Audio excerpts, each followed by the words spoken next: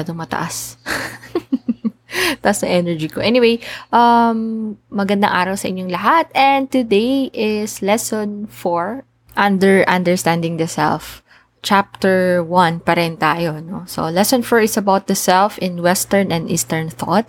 And in this episode, we will try to talk about some religious beliefs and political philosophies, wherein we try to relate Eastern or Orientals to Asian countries and Westerners or Western for Europe and North American countries. So, yeah. So it also focuses on some of the religion of both culture. No? So we will be talking about Confucianism, Buddhism, and Taoism or Taoism, no? And versus the belief or the political philosophies of the Westerners. So let's start with Confucianism. So by the great Chinese philosopher Confucius. I think everyone is already maybe had a bit of a knowledge, or maybe you're not that familiar with Confucius. So one of the teaching of Confucius, or one of his famous statement, is that the more man meditates upon good thoughts, the better will be his world and the world at large. No? The way we try to play our role in the society or even in our community is has a big impact in the world. No, part of Confucianism belief is that their code of ethical conduct of how one should properly act according to their relationship with people. Take note, no, the focus of Confucianism is having a harmonious social life. I think a lot of people living in Asia are very much fond of focusing on having harmonious social life. The ultimate purpose, according to Confucianism, the ultimate purpose of life is self-cultivation. Pero what do you mean by self-cultivation? No? It is where we try to imbibe the characteristic of Chuang Tzu, which is a man of virtue or noble character, which is embedded in his or her social relationship. Self-cultivation pertains to the development of one's mind or capacities through one's own efforts. Now, we can associate self-culture, wherein the emphasis here is on education for self-cultivation rather than for jobs, and on retirement and even leisure rather than work.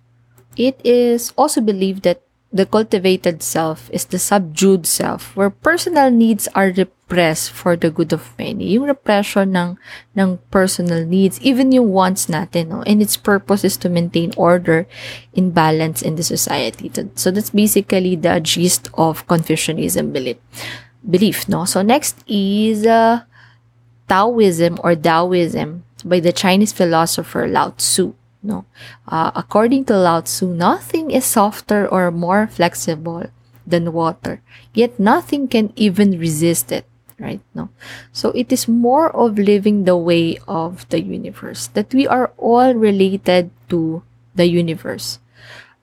We try to adopt a free-flowing, relative, unitary, and paradoxical view of life, which is the way of the belief of Taoism or Taoism. It also teaches how to attain life, and which we try to include that ourself is part of the universe.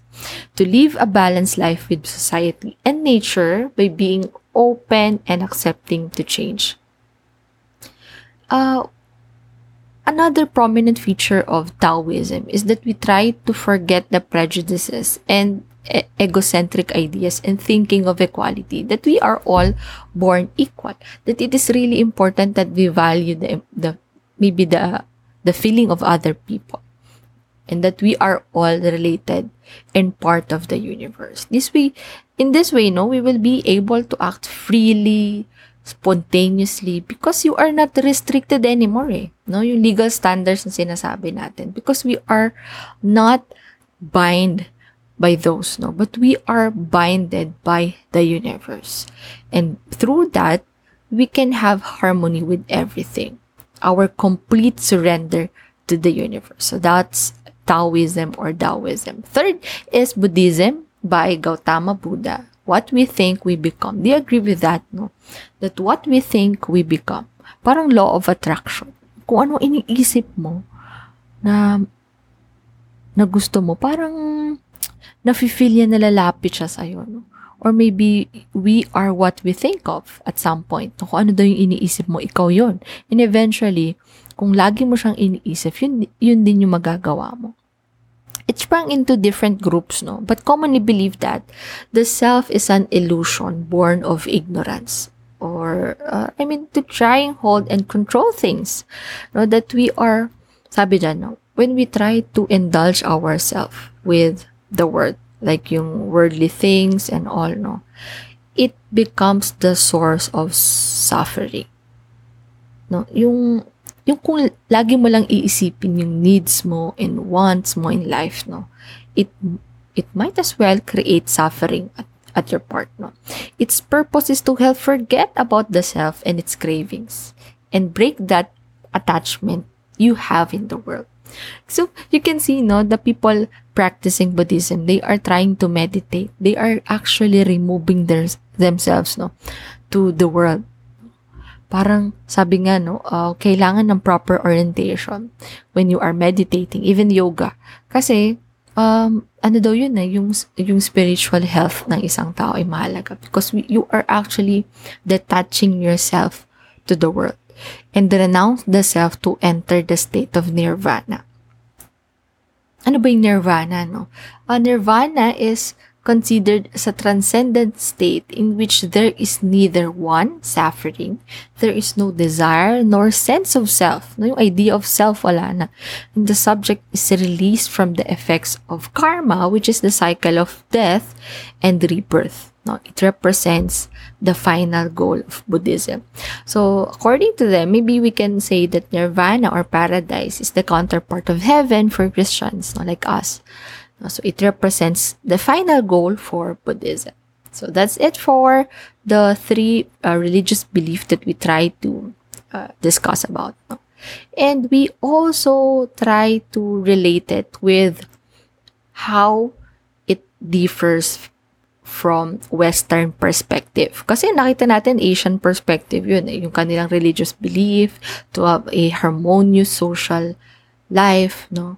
To be able to detach ourselves from the world and for us to connect to the universe, no? But for Western perspective, it is the complete opposite of that. It does not count the role of the environment in the society, in the formation of the self, no, per se. But the focus is always looking towards the self. Maybe the mantra is you compare yourself in order to be better, but you put primacy in developing yourself. Lagi kang merong, yun yung boundary mo, kumbaga, no? Na I am not part of the environment and the society, but it is only for myself. That's another perspective from Western. Let's try to get a simple comparison. No? Let's start with a point of discussion. Pag nag-start daw ng discussion yung Westerners, no, they are trying to give their personal attributes. No? Ano ba yung meron sa kanila? But for Asians or Easterners, yung social roles or the social situations, yun ang pinag-uusapan. No? Nag-uusap sila kung ano ba yung pinagkakabalahan niya ngayon, no? Maybe, I'm a volunteer of that particular foundation, or maybe I'm part of this community, no? Ganun daw ang Easterners. Very different in Western. Another comparison is evaluation of the self. How person evaluate the self in Westerners, they try to give their personal achievement. Pag tinanong mo daw sa kanila, paano ba evaluate yung sarili mo? I think, no, considering my achievements in life, I won this, I am awarded like that, I am promoted like this, no, I've done this at the age of this, no, personal achievement. But for Easterners, we are keeping low profile, low key, kumbaga. Sabihin natin na, parang hindi ka proud dun sa nagawa mo. Diba nga pag sinabihan tayo, ang galing mo naman. O kaya, wow! No, ang galing mo mag-report. O kaya, ang galing mo ang galing mo sa accounting, ang galing mo sa math, ang galing mo sa English, no. Sabi nito, hindi naman, no. We try to keep low profile. Kasi pag sumobra, sabihin natin, bida-bida na. Okay. Sabihin, sobrang taas naman ng lipad nitong tao na to, no? Parang hindi na. Kasi we're not really fond of that, eh. No, we try to keep it low profile. Another point of comparison is valuing individual or maybe a group, no? For Westerners, competition is the name of the game. Compete to everyone, no? Kasi bawa, kailangan ikaw ang ma-promote. Kailangan ikaw ang laging nakikita na gumagawa. Ikaw ang laging napupuri ng boss, di ba? But for Westerners, no, they always look after the welfare of the group and they value cooperation. Di ba, even sa groupings yung pag gumagawa kayo ng report or presentation, gagawa kayo ng Zumba video, no?